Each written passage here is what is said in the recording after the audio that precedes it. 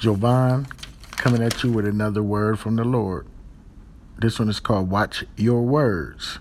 Proverbs 12:18 says, "There are those who speak rashly like the piercing of a sword, but the tongue of the wise brings healing." Your life is greatly impacted by the words that you've been spoken to you.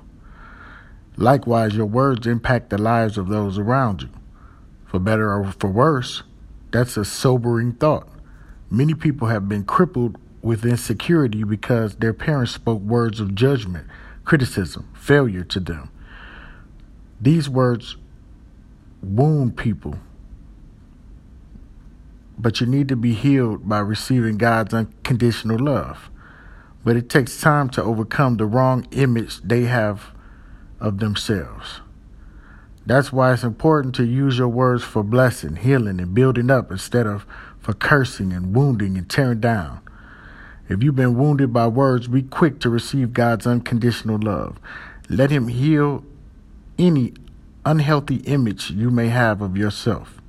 If you have been fortunate enough to escape such damage, determine that your words will bring blessings and healing to others.